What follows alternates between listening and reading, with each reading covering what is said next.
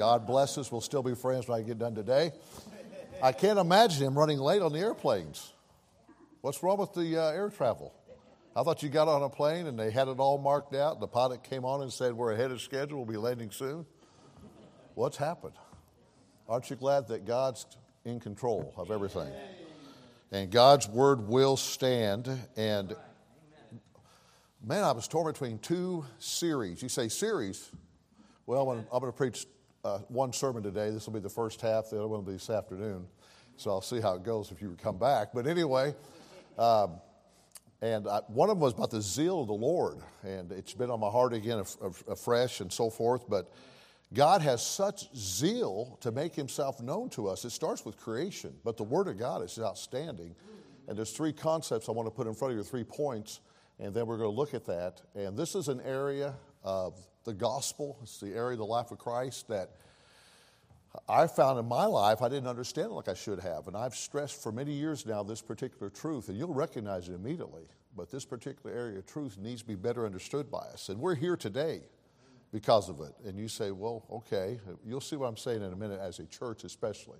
All right, Acts chapter 1, the former treatise, verse 1, have I made, O Theophilus, of all that Jesus began both to do and teach. He didn't just teach, and he didn't just do. He did both, amen? Until the day in which he was taken up. Notice that word taken. Just didn't go up, taken up. That's important.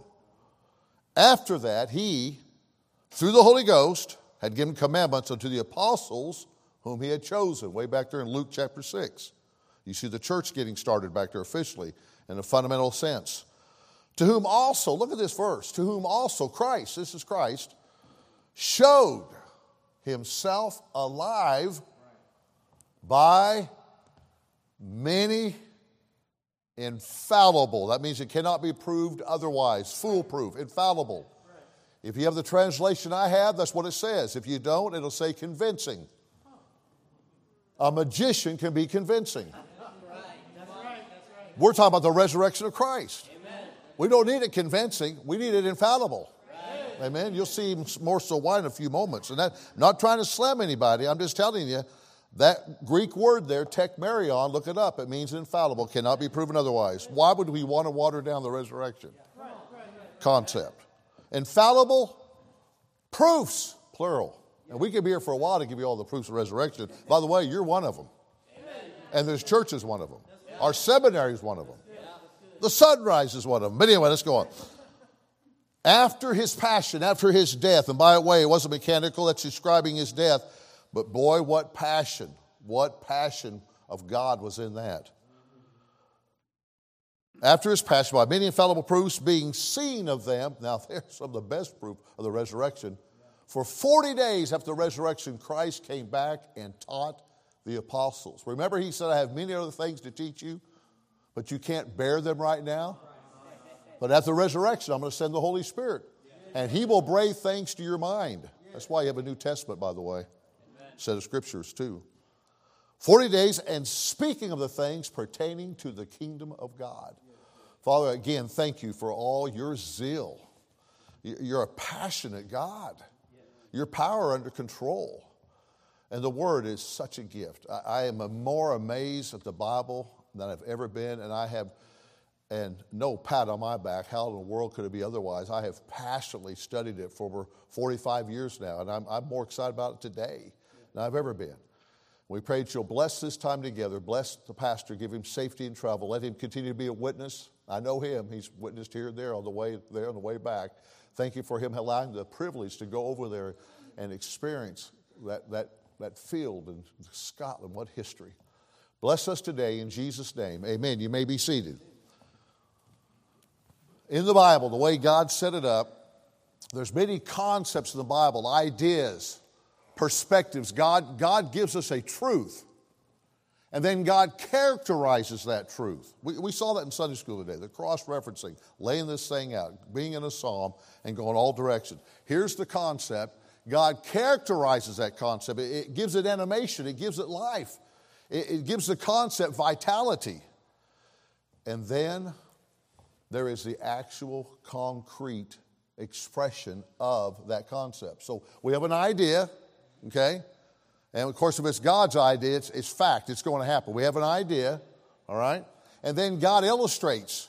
He shows you that. And then here comes the absolute reality of that concept in concrete.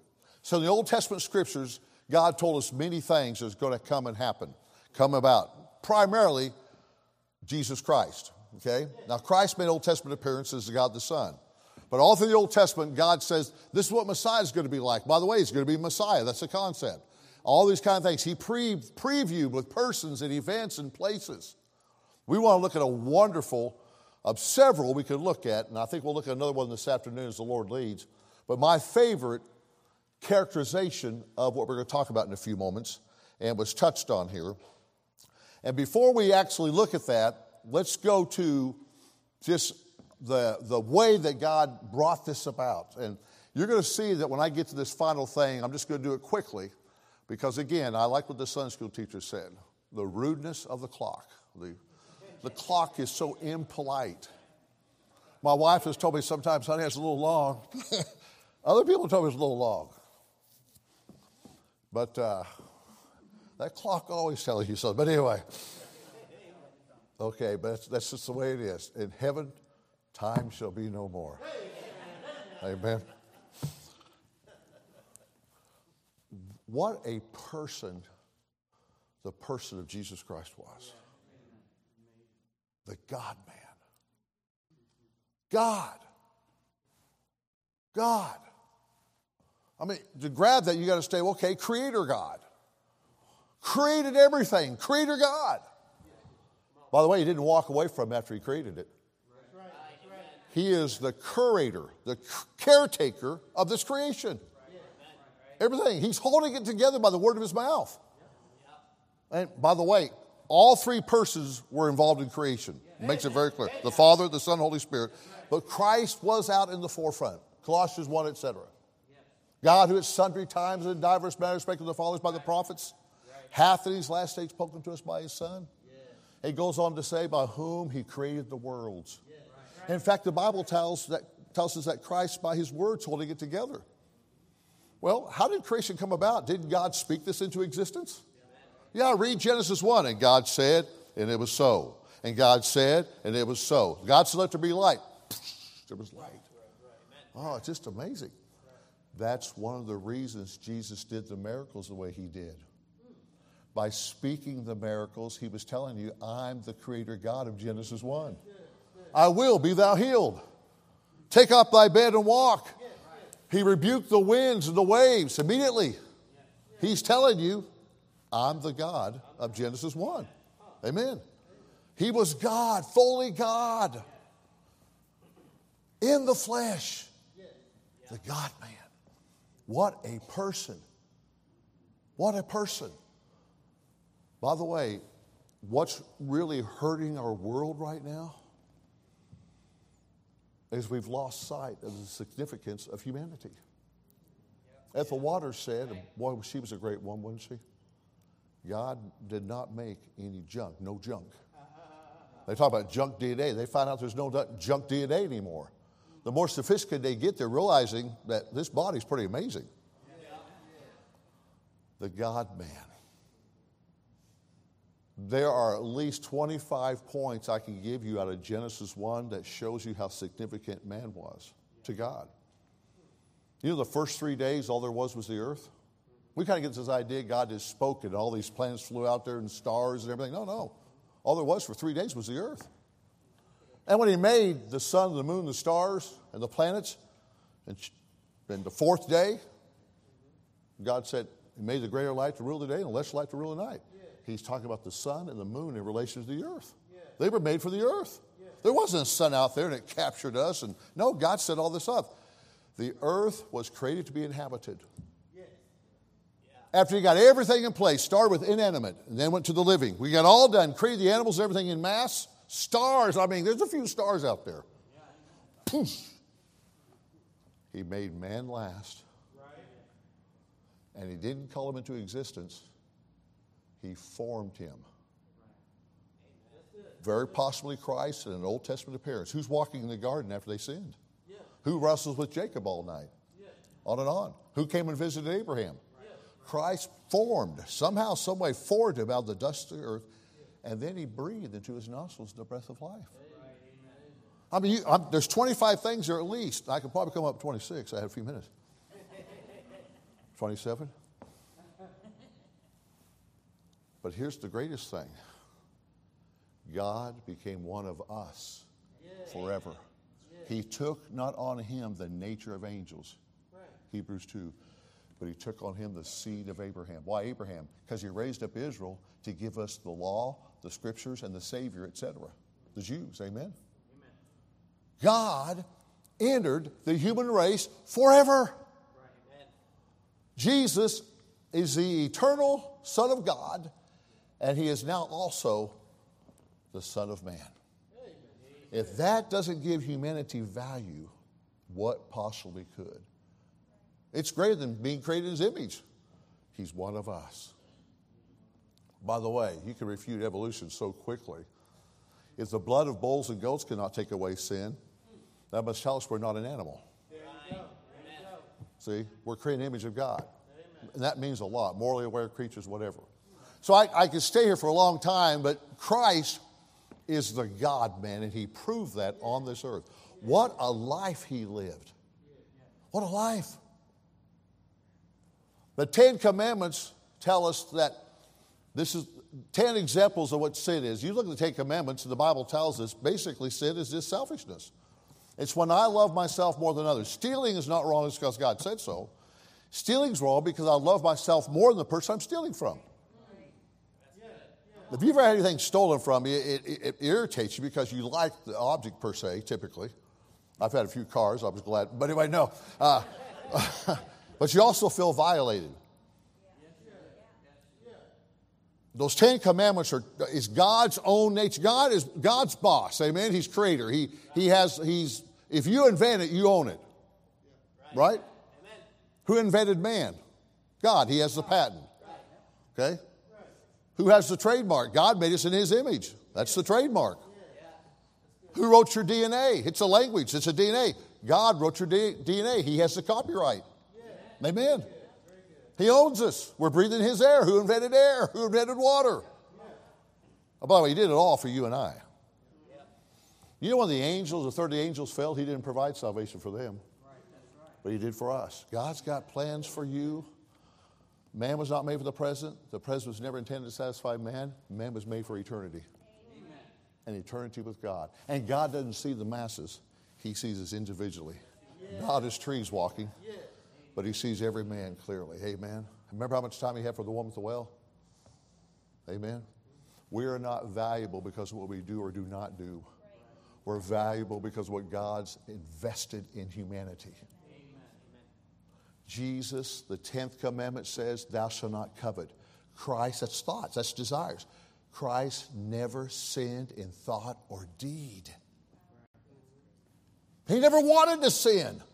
He said, what was that temptation in the wilderness? To show us he couldn't sin. God can't sin. And Jesus did not inherit a sin nature. You got that from your father, but like I've told you several times, you didn't get it from your mother. Your mother wouldn't do that to you. Eve got it, but she got it from Adam. When he ate, her eyes were opened. Read Timothy carefully. Okay? If God had not made Eve out of Adam, we'd be in trouble because God has no feminine side to him. And we needed, when Eve was taken out of Adam, that meant that Adam could represent her so Christ could come and be the second Adam. Amen?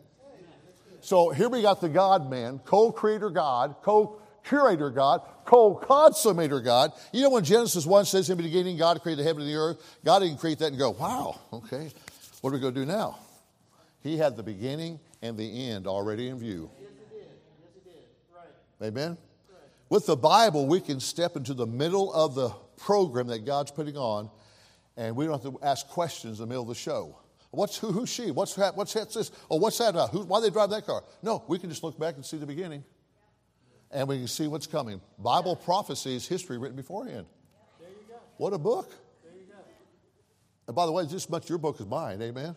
What zeal God has. Not just give us a book, but you're going to see how much I'd say effort, because with God, there's real no effort. Nothing's hard for God per se. Okay? Is anything too hard for the Lord? Jesus Christ never sinned in thought or deed. Just think about this, man. I can't hit them all because of time, but remember Pilate said, I find no fault in this man? His wife had a dream, and she said, I had this dream, and she said, this dream is such a dream, I'm telling you, you have nothing to do with that just man. Judas said, I betrayed innocent blood. Jesus turned to his enemies and said, which of you convinced me of sin? Jesus said, the devil hath nothing in me. The centurion smote his chest and said, surely this was a righteous man. The thief on the cross said, we're getting what we deserve, but this man's done nothing amiss. Right. On and on and on. Peter says it, Paul says it. This man was without sin. He became sin for us representatively. Okay? Adam represented us in the garden, and I'm not real happy about it. I came to realize that what he was eating was a Jonathan apple. My name's Jonathan. People say, how do you know it's an apple? Well, I know it was a Jonathan apple because I'm a sinner, and he represented me. I wouldn't tell you that if the second and last Adam did not represent me. You see, if Adam represented me in the garden, then Christ can come and represent me in the garden, so to speak, of this life. Adam actually sinned. Christ actually never sinned. By one man's disobedience, Romans 5:19, many became sinners. Why did God do that? Why did God have Adam represent us? So, by the obedience of one, shall many be made righteous. The reason I call it Jonathan apple, if your name's Red, anybody got a name Red? Then it was a Red Delicious apple. I don't want to say wine sap or any other name of apples, but anyway, he represented me. God set up so one man can get us in this mess. It would only take one to get us out. Amen? Amen. He never sinned in thought or deed. What a life he lived. What a death he died. The Bible just doesn't say he died for our sins. You see, drowning would not have worked. Even fire wouldn't have worked. He had to shed his blood in a sacrificial death on the cross. If you don't remember anything else I say today, try to remember this. And not because I've said it, the Bible's so clear on this, but people get lose sight of this. God says in Leviticus 17, verse 11, he gave us the blood that we could have atonement. Your blood is the most important. They called it an organ at one time. Now they're telling you it's actually a tissue. But your brain's important. How many think your brain's pretty important? How many think your liver and kidney are important? Your lungs. Yeah, I lose my brain sometimes. But it's pretty important. Every organ in your body needs that blood. Blood carries oxygen to parts of your body. All of it carries nutrition, carries the waste out, keeps your body warm. That's where you fight off disease, in the blood. The life of the flesh is in the blood. And when Christ was on that cross taking our place, by the way, whatever Christ was doing on the cross, whatever he was suffering, that's what we need to be saved from. What was he suffering? The wrath of God for our sins. As that blood flowed out of him, as the songwriter said, even as his lifeblood, hymns, flowed fast away.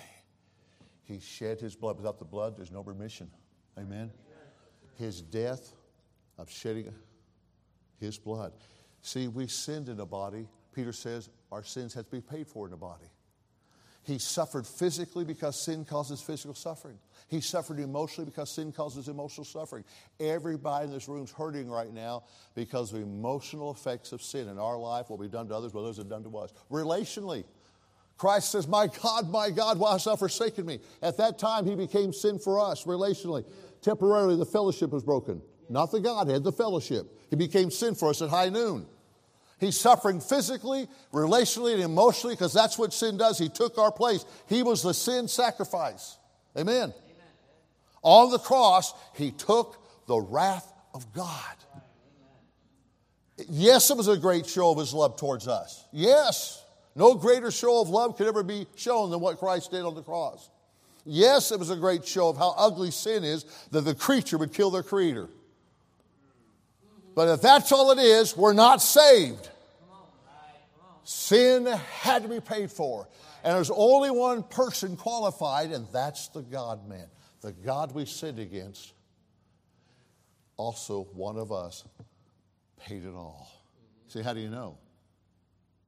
He didn't stay dead, did he? Right. The burial's pretty important. Boy, I could preach on that because that's overlooked. The burial's extremely important. You cannot believe the passage is talking about the burial of Christ. You know the burial of Christ? Let me just put this. Let me tell you how important it is. The burial of Christ proved, after 3 days and 3 nights, it proved he was dead. If he would have died on the cross and 30 minutes later, 2 or 3 hours later, when Joseph of Arimathea, and who was the other guy? Nicodemus. The Bible says Joseph of Arimathea craved the body of Jesus. Both of them turned from just mere religion to Christ.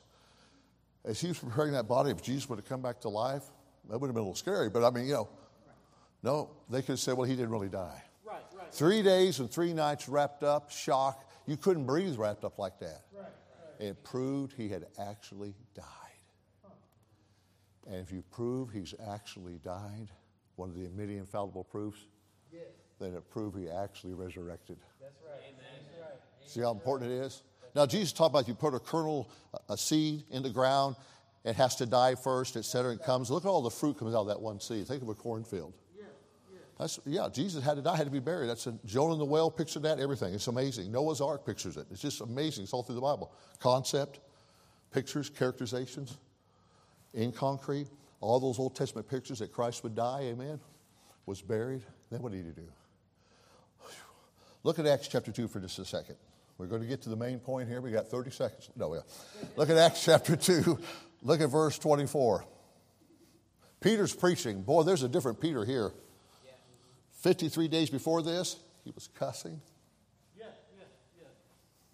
He was shook. They knew he had to die and be buried, resurrect. They just didn't know it was going to happen in such a horrific fashion. The Bible says that Christ died on the cross. It says the death of the cross. There was no cross, Philippians chapter 2. There was no death like the death of Christ on the cross. Amen. It was a horrible way to die. But the Christ cross was like nobody else's. Because he had not sinned. He's paying for our sins. Amen. We're all sinners. Look at this. After he paid for our sins, look what it says. Look at verse 24. Peter's preaching. Whom God hath raised up. Now, the Bible says in some places God the Father raised him from the dead. In other places it says the Holy Spirit raised him from the dead. Other passages, Jesus said, I'll raise myself from the dead. Which one of those is true? Yes. You're seeing how the triune God works. God the Father, God the Son, the Holy Spirit. They don't get together and go, how are we going to do this? I don't know. How do you want to do it? I don't know. How do you want to do this? They're all knowing. Complete harmony, like 3 notes on a piano. Beautiful. In complete harmony. God's plan. Christ was a lamb slain from and before the foundation of the world. It's always God's plan. God made the lamb. He knew he was going to use the lamb for his illustration. He didn't make the lamb and go, that'd be a good illustration. No. He made the lamb to be an illustration. The sheep, amen.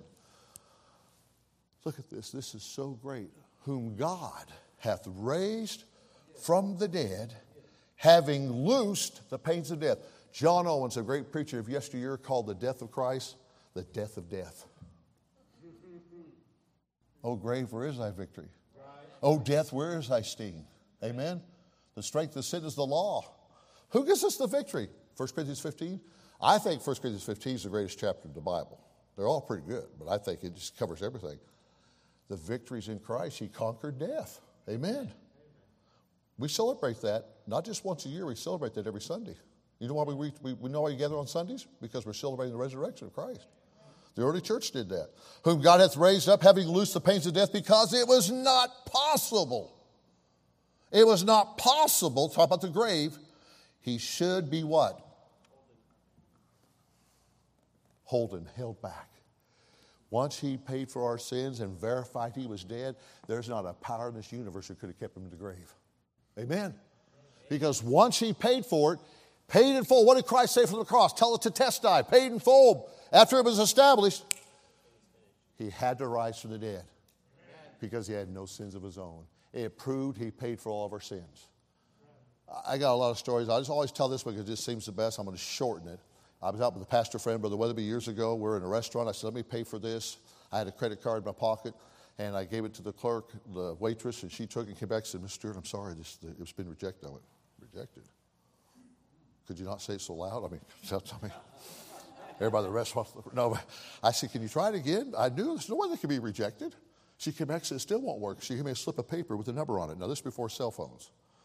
So I told Brother Weber, I said, that's crazy. I don't know what that is. Oh, don't worry about it, Brother Stewart. I know what he's thinking. Wow. Well. But anyway, I got home, called. You know what happened? I had the credit card for 6 months. I never called and activated it. I had it. It was in my wallet. I just had never used it. My wife said, don't touch it. No, but anyway, I said, I had never used it. I called, and they activated it. You know what happened when Christ rose from the dead?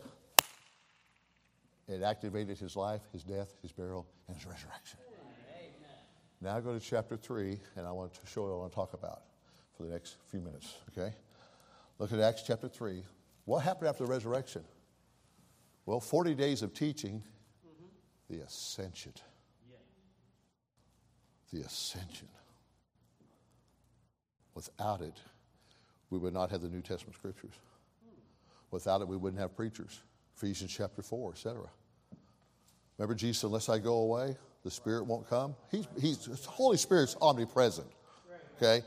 He means the New Testament greater economy. The Holy Spirit has a wonderful ministry in the Old Testament. But he has a greater ministry in the New Testament because now he operates on the merits of the life, death, burial, and resurrection of the God-man. See, God is not just putting on a show. He said, let's put on a little drama here. No.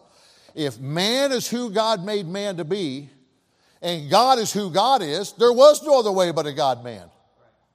Only God could take all of God's wrath. Only God could represent God's interest in this. But it was men that were redeeming. So the Savior has to be a God-man. The God we sinned against came down here as us and still God and fixed it. Amen. What a great concept. Amen.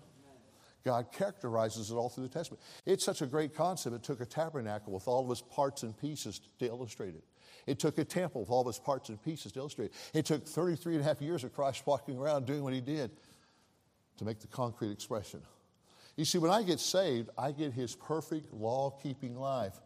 Jesus said, I came not to destroy the law, but to fulfill. I get his perfect law-keeping life credited to my account. Amen. I give him my sins. He gives me his righteousness. Amen? All through the book of Romans. Wow. All right, look at Acts chapter 3. Look at verse 20. Now, you agree with me this morning that if Christ was God in the flesh, and he never sinned in thought or deed, and Matthew 4 and Luke 4 is just showing us he can't sin. He hadn't eaten for 40 days. By the way, the Holy Spirit initiated that. It wasn't Satan. The Holy Spirit set that up. Jesus basically went like this with the devil. He flew off, okay? Look at this death. They took him down. They laid him in that tomb, and listen, he was beat up. Isaiah 52 tells us he was so marred you couldn't even tell he was a human. He was beat to the shreds, far beyond what most people go through. I can tell you so many stories in witnessing and explaining it to people. I had a cousin one time's wife. She'd always sit there and listen, and one day out of nowhere, where you knew we were getting close to salvation, it took us 20 years to see them saved. He finally got saved. We're still praying for her. She said, why was Christ so brutalized? Why all the violence? Why all this horrific? I looked at her. She hadn't said anything many times about these things. I said, well, I share what I told you. Emotionally, relationally, physically, what sin does, whatever. Look at that burial. Look at that resurrection. You notice I told you he was taken up? He was taken up. Well, as God, he belonged there. Amen? But we needed a man up there. Amen? If the first Adam got us in this mess, we need the second Adam to get us out of it. A member of our race. He's got our gene pool. Go back to Luke, he goes all the way back to Adam. But see, through the virgin birth, he didn't inherit a sin nature. Wherefore, as by one man sin entered the world, not by a man and a woman. So death passed upon all men. Amen? God's pretty smart. How do you think God's pretty smart? Look at this. Brother, can you read the passage? We got to go home in a few minutes. Okay. Look at verse 20. Acts 3. Boy, Peter is winding up here, isn't he? And he shall send Jesus Christ, which was preached unto you, whom the heaven could, should, must. The grave couldn't hold him, and you couldn't keep him out of heaven because he belongs there as God. How many like to have your mind blown once in a while? Don't turn there because of time. John chapter 3 says, while he was on earth, he was also still in heaven. If you have the right translation. Because it's based on a set of manuscripts that's different. The correct ones. He said, well, how can that be? He's God. He's everywhere at once. He was here in a localized expression like the light in the tabernacle. God was still everywhere at once, not just in the tabernacle. But he was God in the flesh. Walk around the earth. Yet as God, he's still in heaven. Read it when you get home. John chapter 3, say what verse? Read all 36 verses. They're good. Okay? Look at verse 21. Whom the heaven must receive until the times of restitution of all things, which God hath spoken by the mouth of his holy prophets since the world began. Go back to Acts chapter 1, and let's take a look at something here. Okay? I'm going to give you an Old Testament story. That's going to be the characterization. There's at least 7. I think I have 8. Now, I don't dream this stuff up. There's books, thank God, that great men have written in the past. Sermons you hear. Once you start studying something, you know how it is. You start reading and you think, wow, we are so privileged. We got 2,000 years of people studying the Bible with New Testament light on the Old Testament. This dear brother was a blessing in Sunday school class.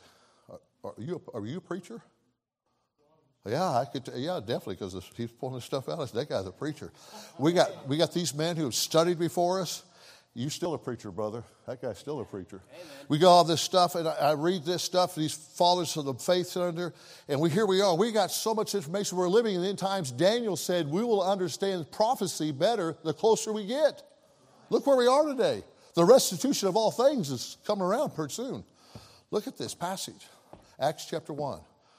Look at verse number 4. And being assembled together with them, commanded that they should not depart, Acts 1:4, from Jerusalem, but wait for the promise of the Father, promise of the Old Testament, promise during the days of the Gospels, which saith he, ye have heard of me, for John truly baptized with water, but ye shall be baptized with the Holy Ghost not many days hence. When they therefore were come together, they asked of him, saying, Lord, wilt thou at this time restore again the kingdom to Israel? And he said unto them, it's not for you to know the times or the seasons which the Father hath put in his own power, but ye shall receive power. Notice it doesn't say because of. It was the indwelling that gave them power. The baptism came first in Acts 2, in the first couple of verses there. Then they were indwelled. People read that because of. No, sequential.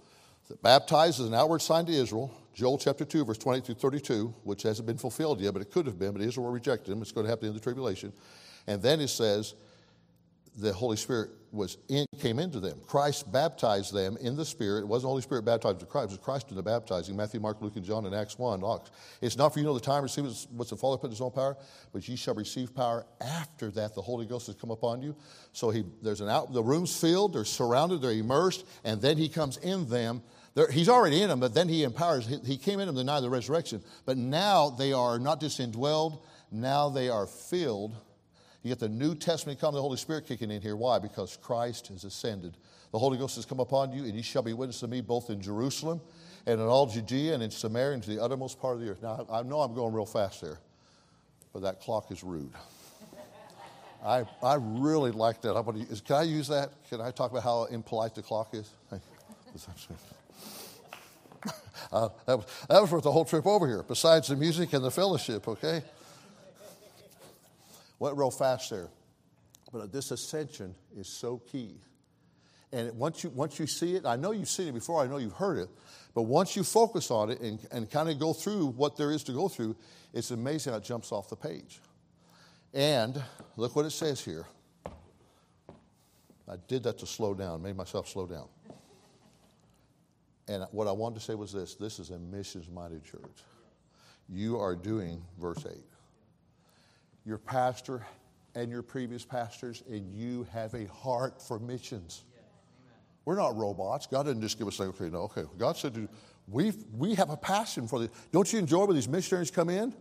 Isn't it neat to look on that board and know your pastor is coming back from mission field? This church is literally around the world. Jesus said, greater things you're going to do than I did. He meant in scope and a few other things. We're not raising people from the dead. We're not calming the storms of the sea. But he was basically confined to the Holy Land. A little bit among the Gentiles up north there, Decapolis, etc. But listen, you're reaching the world right now. You're doing it by the ascended Christ, sending down the Holy Spirit, and your hearts have been moved and touched. Amen? You're good people. But God raised up a church to get people saved, get them baptized, disciple them, bring them into the church, or start churches with them. And you're doing that around the world. Now you know why you're so tired. Amen? While you're sleeping, you're still working. The more missionaries you take up, if you support the seminary, you're going to really get tired. Because those students are already doing things, and they're graduating anyway, but... And when he had spoken these things while they beheld, I love the word behold. You look at it and just hold it with your eyes. You don't glance. While they beheld, all of a sudden, this is the actual ascension. There's three aspects to it, but this is the ultimate one. Remember, he ascended, took the blood to heaven, and came down. Well, this is the third one right here. This is the one where he goes. But this man, after he'd offered one sacrifice for sins forever, comma, put that comma in the right place, sat down. The Old Testament priests never sat down. There was no chair for them in the tabernacle or temple because their work was never done. Jesus, this time, he goes to heaven, and as the God-man, one of us, sat down at the right hand of the Father. As God, he belongs there. As a Son of Man, he's been exalted there. I'm going to jump ahead to this afternoon's message. This afternoon's message, a little clip. We are seated together in heavenly places in Christ Jesus. When Jesus was conceived in the womb of Mary, it's as though I was. When Jesus walked the streets for 33 and a half years and never sinned, it's as though I did. When they nailed Christ to the cross, it was as though I was there. When they put him in the tomb, that was my tomb. He died for me. Joseph of Arimathea literally put Jesus in his own tomb. That's what you did when you got saved. That's why we baptized you, to make sure you got the picture. When you got saved, you're saying, he died for me. Remember the thief on the cross said, we're getting what we deserve, but this man's done nothing amiss. Lord, remember me without coming to thy kingdom. You said that. You trust Christ your Savior. We baptized you so you'd start living as though you're saved. Live it out. Live as though you died and were buried and rose from the dead. And when Christ rose from the dead, it's as though I rose from the dead. He did it all for me. Each drop of blood was shed for me. You ever heard that one? You ever heard that one? You'll come out of your skin on that one, buddy. You'll jump out of your suit. But anyway, when he had spoken these things, while they beheld, he was taken up in a cloud, received him out of their sight. And while they looked steadfastly toward heaven, I'll tell you a story this afternoon. My son and I lost one of those helicopters, those gas-powered helicopters. My wife will be here. She'll tell you I'm not exaggerating, okay? Like steadfastly toward heaven as you went up, behold, two men stood by them in white apparel, which also said, ye men of Galilee, why stand ye gazing? And the angel said, why stand ye gazing up into heaven? This same Jesus which is taken up for you shall so come in like manner as you've seen him go. There was the ascension. Go to Genesis 45 as I wrap this up. Genesis 45. Now, I've given you the concept. I'm going to give you, I jumped ahead to a little bit of the concrete. You just saw the concrete. Let's come back and catch the characterization just for a minute. How many have ever heard of an Old Testament character named Joseph? How many like the story of Joseph? How many are alive, okay? How many like the story of Joseph? How many glad there's a clock on the wall? Okay, 2 of you. Okay, all right. That's not bad. 2 out of 100, 200, whatever. All right. Look at Genesis 45.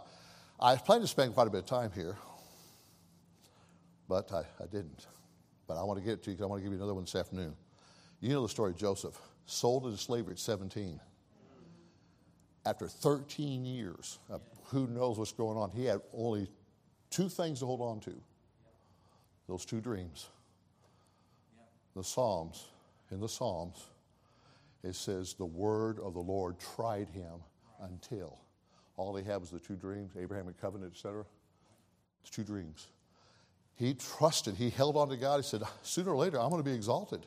My brothers are going to bow down to me. I had that dream. 13 years of toughening him up, seasoning him. Why did Saul chase David around? To season David up. You can't be used of God in the ministry and be a novice. At 30 years of age, he tried to help God out. It didn't work. He told that butler and the baker, what do you and I do? I tell these preachers, guys, don't pull strings. You're on staff at a church. They bring a new staff member in. You get mad. You've been there 5 years. You work for God. Don't blame the preacher. Let God do what he's going to do. Amen. The devil set up so many traps for you. All of a sudden, you know how God works. Pharaoh has a dream. The butler remembers. They go get Joseph. Dramatic story. He comes and he tells him what the dream means. Hey, there's going to be 7 years of plenty, and there's going to be 7 years of famine. You need to start stocking up grain, get ready for that famine. You're going to have disaster. Pharaoh said, wow, this guy knows dreams. This guy's interpreted dreams before. And God's working, as we said in Sunday school. God's doing this. We're the glove. God's the hand. And he tells him this, and Pharaoh says, wow. You know what Pharaoh said? We're going to call you a new name, Zaphnath-Paaneah. Yeah. Talks about somebody who can interpret dreams, Zaphnath-Paaneah. And he becomes the right-hand man of Pharaoh. The only time, brother, you'll ever see Pharaoh in Egypt in a positive light. He's at the right hand of Pharaoh. He's been in the pit, hasn't he not been in the pit? His brothers threw him in the pit. Joseph's a wonderful characterization of Christ. He's betrayed by his own brethren. It's amazing. He's exalted, and Pharaoh makes him a right-hand man. 39 years of age, 22 years ago, his brothers betrayed him, and they show up. He goes back and forth, back and forth. After 22 years, some months, and they're going back and forth. Of course, they're creeping out. They're going, there's something about this guy. I don't know what it is. And when he laid them all out in order and set them up and knew this and knew that, if you go back and read the drama, it's amazing. Finally, Joseph can't take it anymore. He says, I'm Joseph.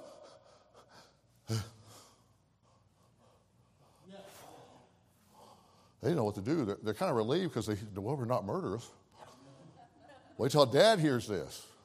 Okay, on and on it goes, and finally he hugs him. What a reconciliation. Boy, what a day it's going to be when Israel's reconciled with the greater Joseph. I tell you, what a book. What a God. He's in the right hand, and what he does. Look down here real quick. I got to shut this down. I've already gone over. Look at what it says here. They go and get him. He says, look at verse 9. If you go back when you get home, read the first several verses here. He says, verse 9, Pharaoh tells him, go get your family, bring them here. And he says, you take food, you take all these wonderful things, and take my wagons. So you know the story. You come down here, look at verse 25. And they went out of Egypt and came into the land of Canaan unto Jacob their father. And let me just say this. The details in here are unbelievable. I could have just preached on this chapter today and brought out the analogies. It's startling. And they went up out of Egypt and came into the land of Canaan unto Jacob their father and told him, Joseph is yet alive. Joseph is yet alive. Now, hearing aids in those days weren't quite what they are today. He took a ram's horn and put it up there and, Joseph is yet alive. Oh, don't do that to me. Look what it says here. And told him, saying, Joseph's yet alive. He's governor over all the land of Egypt. And Jacob's heart fainted, for he believed them not. And they told him all the words that Joseph he had said unto them. And when he saw the wagons, I'm looking at wagons right now. This church is a bunch of wagons. I'm looking at lives that are full of the fruit of the Spirit. I'm telling you, a greater power, a greater source out of ourselves in a time. Is our nation in a spiritual famine? Why are you all doing so well? You're saved. The Holy Spirit lives inside of you. You're in a New Testament church, amen? And the wagons are loaded down. We saw this on the day of Pentecost. Boy, it was obvious that Jesus had ascended because the wagons were there. The speaking in tongues and the fire, everything. And the wagons which Joseph had sent to carry him, the spirit of Jacob, his father, revived. When he couldn't believe those boys. But when he saw the wagons, by many infallible proofs. I'm here to tell you today, there are all kinds of proofs that Jesus has ascended to the right hand of the Father. Amen. The concept, the life, death, burial, and resurrection, and ascension of Christ on our behalf. You know why you go to heaven when you die? You're already there. Yeah. You're seated together in heavenly places in Christ Jesus, Ephesians chapter 2. We're going to look at that this afternoon. Set your affections on things above. What is that talking about? We're an ascended people. It's just as though I live without sin. It's as though I died on the cross for my sins. It's as though I was buried, as though I rose from the dead. That's why we baptize you, to give you the picture of the death, burial, and resurrection of Christ. Because it's as though that's what happened to you. But we're not done. He brought us out of Egypt that he might bring us into a land that flows with milk and honey, water, wells you didn't dig for, fruit. Folks, we haven't even hardly gotten started. We're going to go see our greater Joseph someday. And he's going to nourish us for all of eternity. Amen. Do you get the picture? I didn't do it justice. Now, let me just close with this. I know it's a lot of information. Okay? I know it is. This is worthy of a long Bible conference. There's just so much here. We're going to peek at another this afternoon. We're going to bring the concrete in stronger. If you don't know Christ as your Savior, I'm not talking about a great idea. The God we sinned against fixed it. No one else is qualified. I can't convince you, but the Holy Spirit is saying to you, get this settled. If you've not been rescued from the wrath of God for your sins, get rescued, get delivered, get saved from it. Amen. That's why Christ died. He paid for our sins. Amen. All the turmoil in our world is because of sin. Yeah. And folks, boast not thyself of tomorrow. Amen. If you've heard enough that you'd like to get saved, or you would like to know more about salvation, you'd like to get it settled. Maybe you have fears and doubts. Let's get it settled. I'm going to stop in just a moment. I'm going to turn this service over. And if you need to come forward, come forward. Get it settled. If you are saved, may you be on a whole new level of appreciation. And I hope you'll come back this afternoon and let me get into a little bit more of the substance. I just wanted to make this characterization real. Let's all stand as Brother Marco's come. Heads bowed and eyes are closed and no one's looking around. Let me ask you this. If something were to happen right now and you were to die today, do you know for sure you'd go to heaven? You say, Brother Marco, I know for sure I am on my way to heaven, and I'd like to raise my hand as a testimony that I have Jesus Christ as my Savior. Would you slip your hand up, hold it up nice and high, just for a moment, and then slip it down? How many say, thank you, may put your hands down? How many say, Brother Marco, if I die right now, I don't know for sure I'd go to heaven. I know I don't want to go to hell, but I'm not sure that I'd go to heaven. Brother Marco, would you pray for me that I would not go to hell, that I would go to heaven? Brother Marco, would you pray for me? No one's looking around, just me. If you slip your hand up, I want to pray for you and let you know that I will pray that you would go to heaven when you die. All right. How many say this morning, if the Lord was to come back right now, I'm not sure I'd get the rewards that I would love to have.